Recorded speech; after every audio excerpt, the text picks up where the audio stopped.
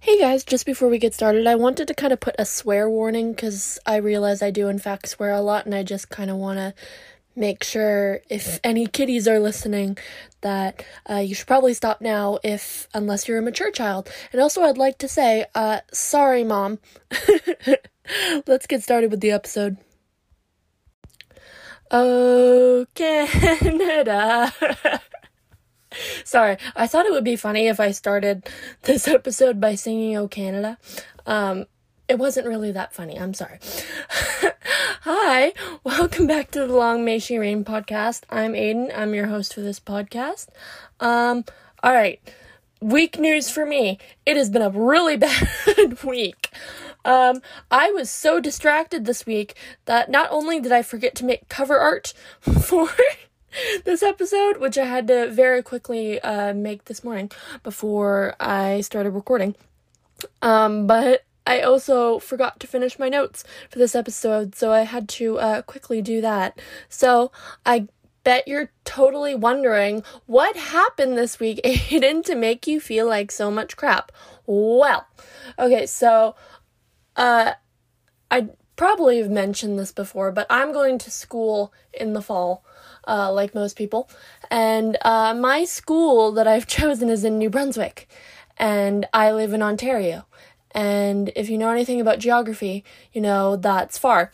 And the problem with that is, if we go to New Brunswick, we have to self-quarantine for 14 weeks, so, like, obviously we don't spread COVID or anything, make sure we're not sick or anything. And they're doing a great job out in New Brunswick. They have barely any cases, which is great for them. But the problem is Ontario is the place with the second largest COVID cases. And we're having a hard time finding a place to isolate. We tried finding some campgrounds that take us, and it's just not working. I'm looking at seeing if maybe the only KOA in the province will take us for 14 days. So that's just been really stressful, and I've been fighting with my family a lot over it, which really makes me upset. But probably the cherry on top of making my week shitty this week was my work. Now, I love my job. I really do love my job. I got really lucky with my first job that all the people are relatively nice and that I really enjoy my job. But I took a long time adjusting taking phone calls at work because I'm a naturally very shy person, as you can obviously tell that I have trouble doing this podcast sometimes. But so I took a call and I couldn't really hear this lady on the phone, and I got the problem that she was calling about wrong, and then the phone disconnected. I swear I didn't do anything. The phone just disconnected. So I put it down. I was like, oh, she'll call back like very soon and I can help her with her problem. And then when she called back, she thought that I disconnected the phone and that I purposely hung up on her, which I didn't. And I tried to help her with her problem, and then she didn't like how I was trying to help her with her problem, because there was nothing I could do, to be honest, and she yelled at me. And normally I can take when people yell at me because I know it's generally not my fault, but to be honest, I cried, and I cried a very long time, and it was bad, and it made my week shitty. So that's what happened to me this week.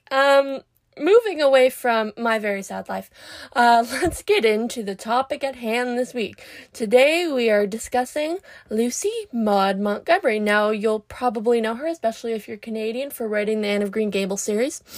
You might also know her if you're American, I suppose. I really love Lucy Maud Montgomery. She's probably one of my favorite Canadian authors, and I strive to be like her very much. In fact, I'm writing a book right now. I have another project going on along with my other book that I'm writing. I'm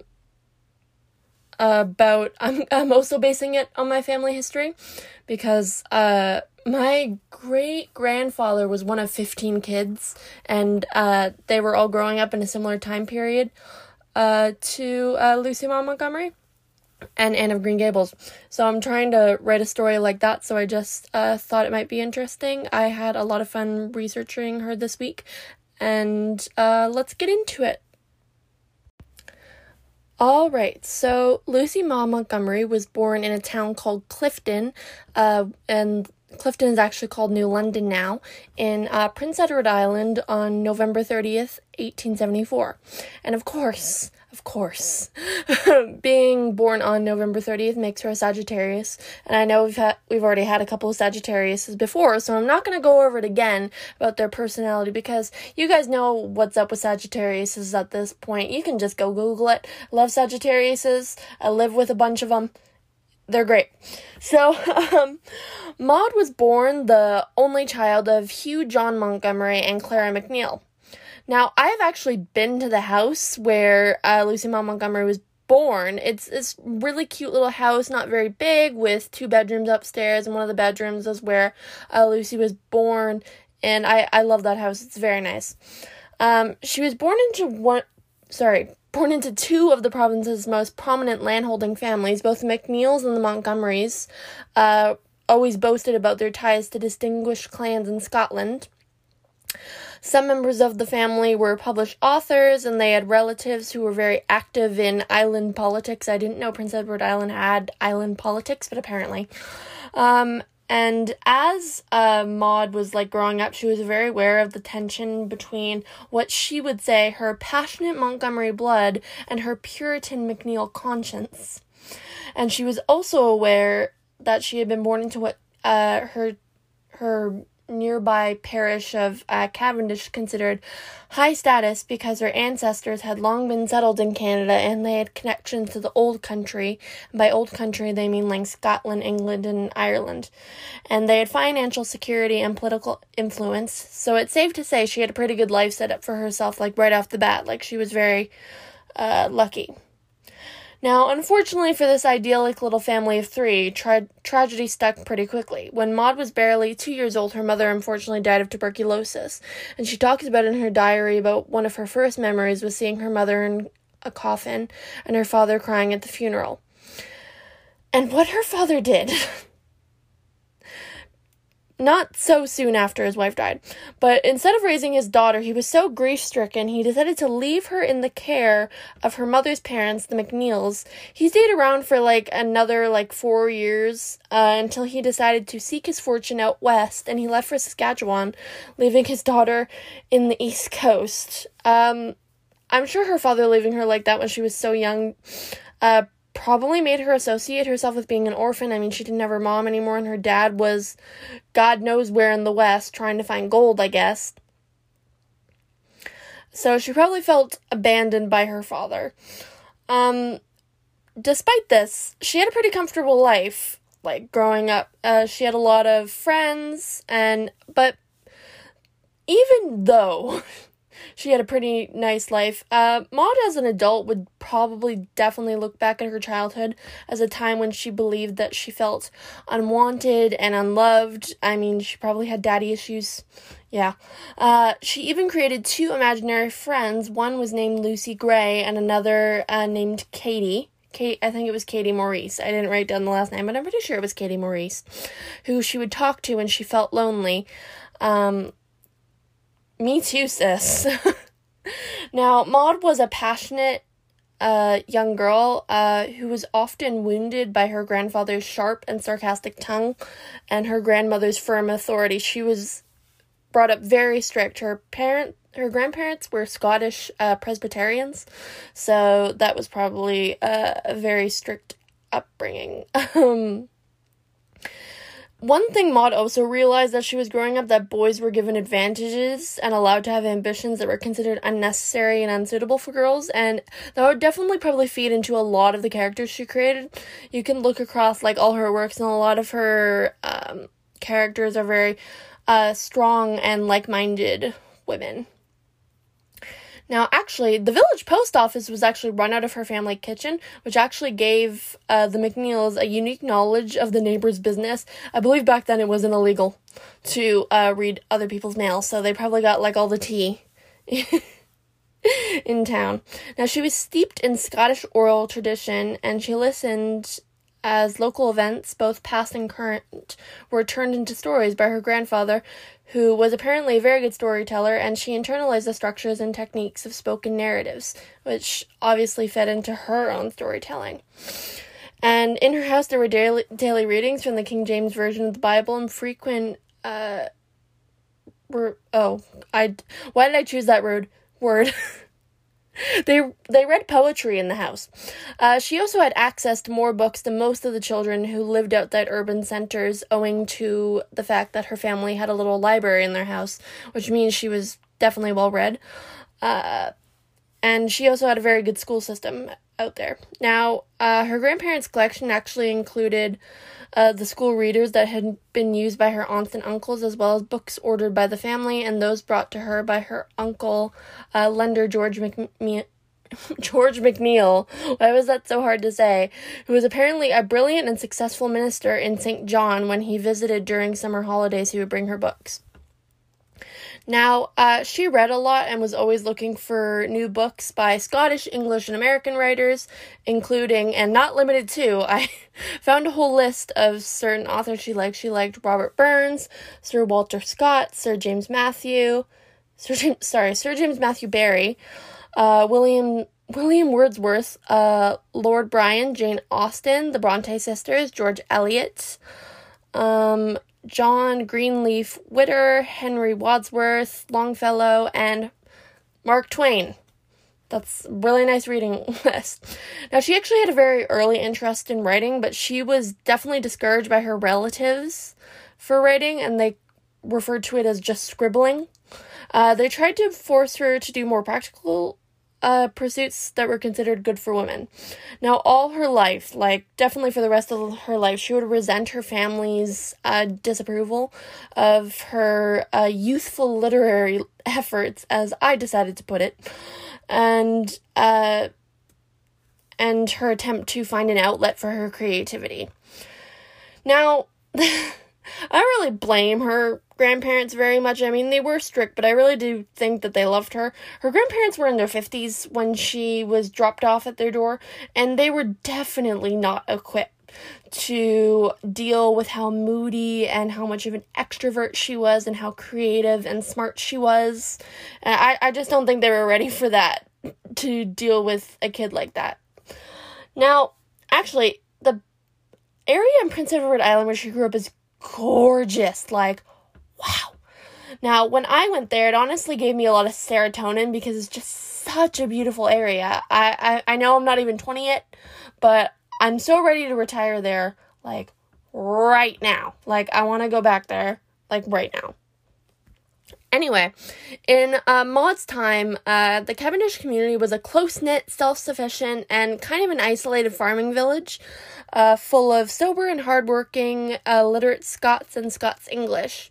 Now, it had a really nice school and two churches, a Presbyterian church, for actually, the McNeils had actually donated the land, and a Baptist church, which had been established by the disgruntled Presbyterians, and a meeting hall for traveling speakers, as well as a local literary society that brought in the newest books from the United Kingdom, France, and the United States, which is probably where Maud got a lot of her books. Now, Maud actually had many cousins and other friends, and despite the loss of her mother, and obviously the absence of her idolized father, remember her daddy issues, her early childhood probably would have been happy and carefree. She probably spent a lot of time playing on the seashore, because Cavendish is right on the coast. It's very nice, in nearby fields and in the scenic woods, and this would definitely influence, why did I say that wrong? It would definitely influence her love of nature, and the beauty of the island would definitely inspire her work in Anne of Green Gables. I mean, Anne in the books she won't shut up about how pretty Prince Edward Island is, and I honestly agree. It's a very beautiful island. I want to live there. Alright, now, in 1890, when Maud was about 16, she went to live with her father, But she didn't exactly get the warm union with her father that she had expected. Now, for years she had been idolizing her father, but I think Maud quickly realized that her dad didn't give two flying shits about her. Not to mention her stepmother, who, by the way, was only 7 years older than her, which is gross. She treated her even worse. Now, she actually pulled Maud out of school to help around the house and with her half-siblings, and in less than a year, she was so sick of it, she decided to go back home to her grandparents. Now, the only good thing that came out of her time with her father was that she actually published her first poem, which was featured in a PEI newspaper, and it actually made her feel like a celebrity. Like, I read a few diary entries about how she talked about how flattered she was that her poem got picked up by that newspaper. Now, when Maud got back to PEI, she finished up her education, but she had a choice to make. Now, most women by this point in their lives would be engaged or married, and that would be their future, but Maud was not, so she decided to continue her education and become a teacher. Now, she took 2 years of training, actually in 1 year, like she was able to compress 2 years of training into 1 year, from 1893 to 1894 at Prince of Wales College in Charlottetown. Not long afterwards, she would actually describe this time in her life as probably one of the happiest periods in her life. Now that she had a teacher's license, she found a position in Bideford. I'm not quite sure where that is. I should have Google Maps that. In July of 1894, she began working with 20 children ranging in age from 6 to 13. She was a very talented teacher, and she would eventually have 60 pupils. I actually visited the little school where she taught. Like, it's a cute little one-room schoolhouse, and they actually use it as a shop now. They have this whole village in Prince Edward Island with stuff from Lucy's life. They even have the church that she went to. It's like a restaurant now, which is weird. Now, this job actually gave her a lot of free time to write, and she actually ended up not liking teaching much. She kind of found it, annoying, but it gave her the freedom to write, and she kept the job up. After all, there were, few respectable jobs that women could have in this time period, and it was mostly expected that Maud would teach until she met someone to marry, and then she would settle down and raise a family. That was mostly the point of university for girls in this time period. Now, actually, instead, Maud saved her money, and with financial help from her grandmother, she was actually able to attend Dalhousie University. It was a college back then, in Halifax. Hey, that's where I'm from. And she did this in 1895 to 1896. Now, one of her favorite teachers was a man named Archibald McKellar, and he was a pioneer in promoting Canadian literature, and he definitely recognized Maud's talent right off the bat, and she found his praise extremely heartening. She loved him. Now, in addition to working on her courses, she continued writing and achieved more publishing success.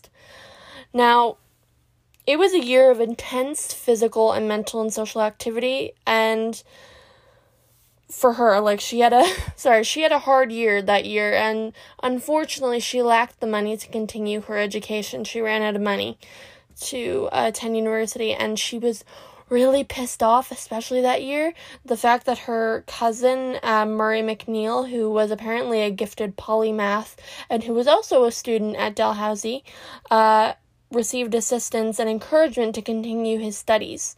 And I can't imagine how pissed off that must have made her that her cousin Murray was able to keep on going in his education. She couldn't afford it because no one would help her. Now, unfortunately for our dear Maud, she was forced to go back to teach in her rural community, which also must have pissed her off. But I guess in good news for her, she actually got engaged to an intelligent and attractive man who apparently was also her cousin. But everyone, when you stay in one place for a long time, families get really related. And this guy was named Edward Simpson. Now, Maud was lonely, and she wanted the affection of a husband and the happiness of children. She really, really wanted kids. And she believed that he intended on becoming a lawyer, and she thought that marriage to a professional would give her the financial security to pursue a writing career. Yet, she quickly found out that she found him physically and emotionally repellent. She felt definitely trapped, and she was increasingly aware of her mood swings, and she craved stability and structure, and he was just not going to give that to her. Now, she was teaching in a place called how do you spell that? Sorry, how do you say that? She was teaching in a place through 1897 to 1898, and while in that place, while she was still engaged to Edward Simpson, may I add, she met a gorgeous young farmer, George Herman Laird, but he was always known by Herman, who also, I read he might have been engaged to someone else as well, but I don't know, and she fell in love with Herman hard. And that spring, she wrote to Ed Simpson to ask for her freedom, which he gave her. He let her go, which was nice of him. Now, throughout this extremely difficult time in her life, she sold poems and stories to periodicals in Canada and the United States. Now, unfortunately for her, her relationship with Herman didn't exactly work out. Her grandparents did not approve of him, whatsoever. They thought she was too good for him, considering she came from the two largest landowning families in the province, and he was just, a farmer. They were just, not cool with it. And, so Maud decided, you're probably right, so she broke off the relationship with him. Now, actually, near the same time, Maud's grandfather unfortunately passed away, so she quit her teaching job and she went back to Cavendish to live with her grandmother. Now, Maud won, great respect from her community by caring for her elderly grandmother, and in the safe, familiar environment of her home, she actually had more time to write. Now, she actually ran the post office, since her grandmother couldn't, and she had continuous access to, obviously to stamps, I guess, to send her work out, and she obviously had access to all the hot tea in town. While she was working there, she would send out her books and book ideas and poems to publishers without anyone knowing about it. Alright, so in 1905, while Maud was still working at the post office, Maud actually finished writing her manuscript for her book, Anne of Green Gables. Maybe you've heard of it. She immediately started sending it out to Canadian American publishing companies, and unfortunately it was rejected over and over again. So Maud decided to store it in a hat box, and I read she actually almost threw it into a river. But one day, when she was particularly sad, she decided to reread it, and she remembered how good it was, so she decided to send it in one more time, and the L.C. Page Company in Boston loved it. And when the book about a little orphan girl from Prince Edward Island hit the shelves in 1908, it was a runaway success. The Canadian press decided to emphasize Maud's roots in Prince Edward Island, which in the Canadian press was portrayed as a charming part of Canada where the people retained old-fashioned values and everything moved at a much slower pace, which is nice of the Canadian press. Wait until you hear what the American press decided to say about Prince Edward Island. Now, the American press suggested that all of Canada was backwards and slow, arguing that a book like Anne of Green Gables was only possible in a rustic country like Canada, where the people were nowhere near as advanced as the United States. And I just have to eye roll, because that's so stupid and kind of rude. No offense to all Americans, but fuck you. I mean, seriously, that is so mean. I'm sorry we're not as advanced. It reminds me of, Americans talking about Canada today, where they, know nothing about us. Anyway, now I actually want to talk about Maud and her husband, because, just while she was writing her, while she was still trying to send Anne into publishers, she was actually engaged to a Mr. Ewan MacDonald. Now, Reverend Ewan MacDonald was hired as the local Presbyterian minister. Now, he was actually 4 years older than Maud was, which is a pretty decent age gap, it's not too big, and it's, it's acceptable. He was a reserved and kind of stiff man. He was also a Gaelic speaker, which is cool, because that's, my people's language, and, we don't know it. Actually, Ewan's parental grandparents had left the Isle of Skye in Scotland and settled in Bellevue. I think that's how you pronounce that, on the other side of the island, and he was absolutely taken with Maud's exceptional charm, sense of humor, and witty conversation, and he loved her storytelling ability. And Maud was definitely attracted to Ewan, who she thought was kind and good-tempered, and apparently he was pretty good-looking. And they actually became secretly engaged on the 12th of October, 1906. Now, they agreed that the marriage would wait until after the death of Maud's grandmother, because she probably wouldn't have approved. And that same year, Ewan decided to leave for additional training at the University of Glasgow. I'm not sure what kind of training he was going for. I guess, like, church training. I didn't know they did that at universities. I guess that's the thing. Now, when he got to Scotland, he felt very socially awkward at his school and intellectually adequate, and I just gotta say, samesies. And soon he collapsed with a nervous breakdown, and I'm on the verge of having several nervous breakdowns every day. And the letters he sent to Maud during this time really alarmed her, and when he returned home in early spring of 1907 without his further credentials, he was able to find a post in a community that was so remote from Cavendish that he and Maud could not spend time together or get to know each other better, which must have been annoying that you couldn't get to know the person you're gonna marry.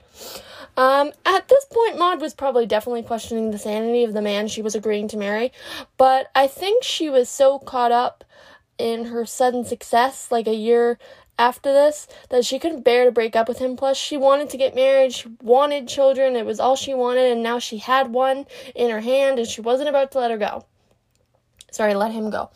Now, in 1911, Maud's grandmother unfortunately passed away, and her and Ewan were able to get married at her cousin's house, which she called Silverbush, which is actually the setting of one of her books, in the parlor of the house, which I have been to. It's a very nice farmhouse in this beautiful area with this big lake, and Maud talks endlessly in her diaries about how much she loved Silverbush. She spent a lot of time with her cousins there.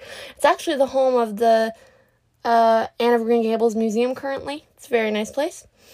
Now, I've also actually seen the replica of her wedding dress at her birthplace, and it is also gorgeous, and they also have a very long letter that she wrote to her friend talking about her marriage, which honestly sounds like something a writer would do once she got married. Even though my best friend is definitely going to be at my wedding, if I ever do get married, I still might write her a 30-page letter talking about how happy I am. So Maud and Ewan enjoyed a short honeymoon in Scotland and England before moving to Ontario, which is where I am from. I actually live less than an hour from her homestead. I've never actually been there, but I definitely need to visit because, Maud's my bread and butter. I love her books. I love her. Now, she did, of course, come back to her beloved island very often, and nearly all her novels are set there. The exception, of course, is her book, The Blue Castle, which is placed in Muskoka in Ontario, and it's actually where the MacDonalds would vacation in the 1920s. And if you have never been to Muskoka, you should. It's beautiful out there. Another exception to the Prince Edward Island rule is Jane of Lantern Hill, which actually starts out in Toronto, but the story eventually does move to Prince Edward Island, so I guess 1.5 books aren't set in Prince Edward Island. Now, some of her later books draw on characters and events from her and her husband's time in Ontario, because he was a minister there. Now, and a couple of people were influenced by their Toronto friends, such as Dr. Helen McMurtry, who was probably a model for the physician in Magic for Marigold. Now, Maud quickly grew into her new position as mistress of the house, and she organized a lot of church events and participated in many community associations, and she would write diligently for several hours every morning to satisfy her publishing company, L.C. Page, who, by the way, was making fucking bank on her books. Now, she agreed to yet another book about Anne, although she had become very tired of the character at that time, and she usually found sequels to be a chore. Now, even though Anne was definitely her most successful character, she definitely wasn't her favorite by far, but she continued to do it because, the people were asking, and she was making money from it, so why not? Now, she continued to send short pieces to magazines as well as writing her own books. In 1911, her novel The Story Girl came out. Now, the character of 14-year-old Sarah Stanley was a skilled storyteller who was probably definitely an idealized version of Maud as a child. And the character of Peter Craig in The Story Girl very much resembles her love, Herman Luard. And he was probably the man that she, at this point, probably wish she had married, but did not, right down to having blonde curly hair, just like Herman did. As well, with her relationship with Luard, the other characters in the book object to Peter Craig as he is not good enough for the character. But unlike her real-life relationship with Herman, which was broken off because he was not good enough, the character of Felicity King chooses Peter Craig instead, like she did not. In 1912, The Chronicles of Avonlea, a collection of short stories that she reworked to feature Anne in minor roles, was published. She made trips to Toronto where she gave speeches to organizations such as the Canadian Women's Press Club, and where she talked about her literary achievements. Some other guests include Marjorie Jordan Ramsay, who actually took Maud under her wing, and Mary Esther McGregor, who would be one of Maud's co-authors for Courageous Women, a compilation of biographies. Alright, it's time for babies! Because, I already talked about Maud really wanted to be a mother, and she finally got her chance, actually very quickly after her and her husband got married. Her son, Chester Cameron MacDonald, was born in 1912. In 1914, she gave birth to another boy that she named Hugh Alexander MacDonald. Unfortunately, her son died at birth. It really took a toll on Maud and her husband's very fragile mental state. I'm sure the death of her second son probably influenced her book, especially in her Anne series, because I believe one of Anne's children is also stillborn, unfortunately. And in 1915, they had their last son, named Ewan Stewart MacDonald, who usually went by Stewart. I'm glad that she had kids, because she really wanted them, of course. Alright, let's get into the First World War years, and I'm just warning you now, this is depressing time for her, and it's about to get more depressing, but we're used to that here, aren't we? Now, the First World War years were really, really bad for Maud, but she was a big supporter of the war effort. She actually wrote many articles during this time encouraging men to go and fight, and for women to help on the home front. In contrast to this, her husband began to dislike preaching about the war and definitely only strained their relationship, but Maud would not give up on this marriage. She believed it was her Christian duty to make it work whatever the cost of doing so, which is probably not good. She really should have just gotten out of that marriage as fast as she could. Now, Maud's journals in this time period show how obsessed with the war she was. She was consumed by it, and it gave her a lot of bouts of depression. Every time she heard about a loss in the war, she would go into a deep depression for a very long time, but she would get very happy whenever they won. Now, in 1918, at the end of the war, Maud actually contracted the Spanish flu, which is very relevant now because that was the last big pandemic we had. So I feel a relevancy with Maud right now. Now, she spent many days during this time bedridden. I believe she spent approximately 10 days, completely, wiped out. She wrote tons of journal entries talking about how sick she felt and how the flu almost killed her. And while she was really lucky that she didn't die, one of her friends, Frederica, was not so lucky. She ended up dying for the sickness. And worst of all, during this time, her husband basically ignored her while she was sick. And his mental state continued to be a struggle for her. I read this one crazy story about him during this time, that he had convinced himself that he was one of the elect chosen by God to go to heaven, and he would spend hours depressed and staring into space.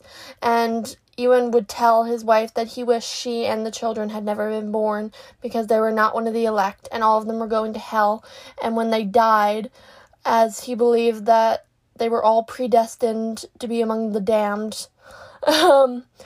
And Ewan also refused to assist with raising the children or housework, and he was often erratic and often an erratic and reckless driver, as if he was deliberately trying to kill himself in a car crash. That must have been crazy to deal with. I mean, I think descendants of Lucy Maud Montgomery are still alive, and if any of them hear this, which is not likely, I don't want to be mean to your great-grandpappy, but he was a little, I mean, wow. I did not know this about Ewan before I started researching him, so this is interesting. Now, we're going to get into this whole part of Maud's life after she recovers from Spanish flu, where her publishing company basically treats her like crap. And honestly, I found it unimaginably boring when I was reading about it. Like, there was like a whole section in my research that I had about this, but I decided to just shorten it and try to give you a brief breakdown of basically what happened. So her publishing company was not paying her what they agreed. So she tried to switch companies as kind of like a fuck you. But then there was this whole lawsuit thing, which I think she won. And she also had some trouble with her ex-publishing company making bad film adaptations of her Anne book. She especially hated the 1919 film, which she bashed its writing and the actor who played Anne's performance. But there wasn't much she could do, as the company, the L.C. Page Company, had rights to make Anne films. She had no control over that. Now, in 1926, the family moved into the Norval Presbyterian Charge in present-day Halton Hills, Ontario, where actually the Lucy Maud Montgomery Memorial Garden can be seen from Highway 7. Now, in 1934, Maud's extremely depressed husband signed himself into a sanatorium in Guelph. Now, after his release, the drugstore decided to give Maud a blue pill intended to treat her husband's depression, which was accidentally laced with this stuff called incenticide. I believe that's how you pronounce it. I don't know how they did that. Apparently it was a mistake on part of the drugstore clerk. I mean, medicine was crazy back then. People took cocaine for, headaches and shit. And this incenticide stuff almost killed him, and Ewan became so paranoid after he almost died, he accused Maud of attempting to murder him, and in some of his most lucid states, he would beat her, but other times there were a lot of moments of passivity where he would go catatonic and stare into space for hours with blank, empty eyes, and then he'd go back to his more aggressive states where he declared he hated God for making him one of the damned, and he would never preach again, and he would beat Maud for supposedly trying to kill him. Which, God, that must have been so fucking awful for her to deal with. Now, in 1933, Maud published Pat of Silverbush, which I think kind of reflected a move towards more adult stories for young people. Unlike her Anne books with Anne's sense of optimism and vibrancy, Pat is a moody girl noted for being a loner and being rather odd. Pat's best friend in the story, Elizabeth Betts Wilcox, dies of the Spanish flu, giving the book a darker tone than Montgomery's previous books. In a letter to a fan in 1934 who actually complained about the dark mood of Pat of Silverbush, Maud replied, "I gave Anne my imagination and Emily Starr my knack for scribbling, but the girl who is more myself than any other is Pat of Silverbush. Not externally, but spiritually, she is I." Now, were the World War II years, when World War II hit, Maud kind of slipped back into the same war depression she had had during the First World War. Now, in the last years of her life, Maud completed what she intended to be a 9th book featuring Anne titled The Blythes Are Quoted. I believe you can buy a copy these days. It included 15 short stories that she revised to include Anne and her family as mainly peripheral characters. 41 poems in the book are attributed to Anne and her son Walter, who unfortunately dies as a soldier in the Great War. And there are other poems featuring the Blythe family members discussing those poems. Now, the book was delivered to Maud's Maud's publisher on the day of her death, but for unexplainable reasons, the publisher declined to issue the book at the time.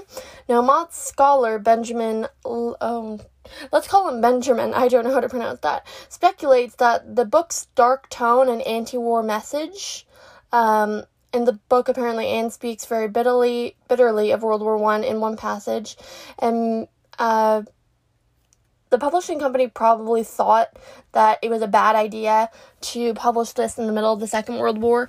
It probably wouldn't have been good for her if it had gotten published back then. Now, on April 24th, 1942, unfortunately, Maud was found dead in her Toronto home. Now, it's thought that she may have died from a blood clot. I believe that's the general consensus, and had a hemorrhage. But I did read a few theories that she may have killed herself because of her depression. I honestly don't think that's the case, in my opinion. I think she was depressed, but I don't really think she wanted to kill herself. I don't know. I don't really know her mental state at the time. I just know she was depressed. Now, Maud was buried at the Cavendish Community Cemetery, where both her mother and grandparents are also buried. Once again, I have also visited this place, and honestly, if it weren't for the direct path leading up to her grave and the flowers all around it, it's a very unassuming gravestone for one of the most successful authors in Canadian history. Me and my mom were kind of like being dumb, and we were like, where's her grave, even though there was like a whole path leading up to it. It was very funny. Alright, let's talk about Maud's legacy. Now, I think her legacy kind of affects all Canadians. I mean, ask most of us, and we can tell you that Anne of Green Gables stuff is shoved down our throats, like, a lot. Like, we love it here. Because it's one of the things we're very proud of. And if you go to Prince Edward Island, there are two things that their economy runs on: potatoes and Anne of Green Gables. That's it. I think one thing that her legacy really hits is Girls Like Me. I really liked Maud's books, especially Anne. You know, I was the girl who talked a lot, as you can tell. And I was the little girl who had a lot of opinions, and I can't count the amount of times people would tell me to shut up, just stop talking. But when I read Anne for the first time, I found someone who reminded me of me, and it made me feel better. And it made me realize that I should embrace that part of myself. And it's not me, it's them that needs to shut up. That's why I really liked her books personally. But I don't think it's really just me. Maud's books have reached internationally. The actually second biggest demographic of Anne fans are actually Japanese people. Maud's books got very popular in Japan during the Second World War, as many young Japanese children related to Anne and being an orphan.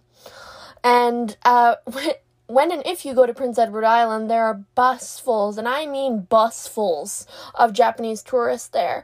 And they are so sweet, and they love talking about Anne. I remember me and my mom were, I think it was our first night in Prince Edward Island, and we were driving on the coast, and we found this great lookout, and we decided to sit there for a bit, and literally no less than 10 minutes later, there was this giant, Greyhound coach bus that just showed up with a whole bunch of Japanese tourists, and it was so cute seeing, how much they loved clearly being here, and how much they were enjoying their vacation. Now, Maud's legacy, I think, is just ever-reaching and super inspiring, especially for me, as I talked about in the start of this episode. I'm also working on a very similar book inspired by my own Canadian family in a very similar time period. And I just love Maud, and I hope that when I eventually do finish that book, I really hope I do, that she would be proud. I've really enjoyed researching her this week. She is awesome. Cheers to her and Anne of Green Gables and all her other characters.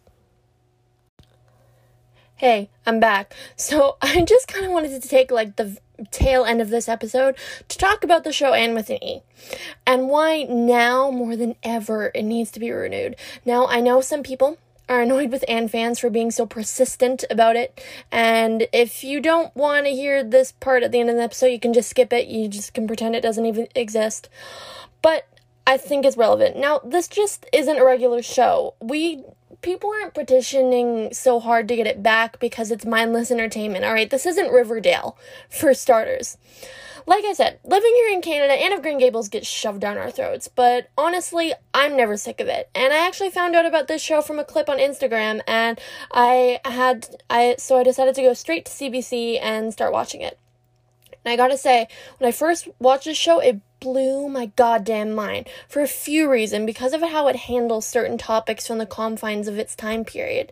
Now, there's gonna be mild spoilers, so if you actually care about this show and like you want to watch it and you haven't seen it before, you should just skip this part. Now, this show talks about feminism in a mature way, and this show takes place in the late 1890s in Canada. It also talked about menstruation in a period piece TV show. This stuff just doesn't happen in this genre. And I think one of the most well-handled topics on this show was residential schools.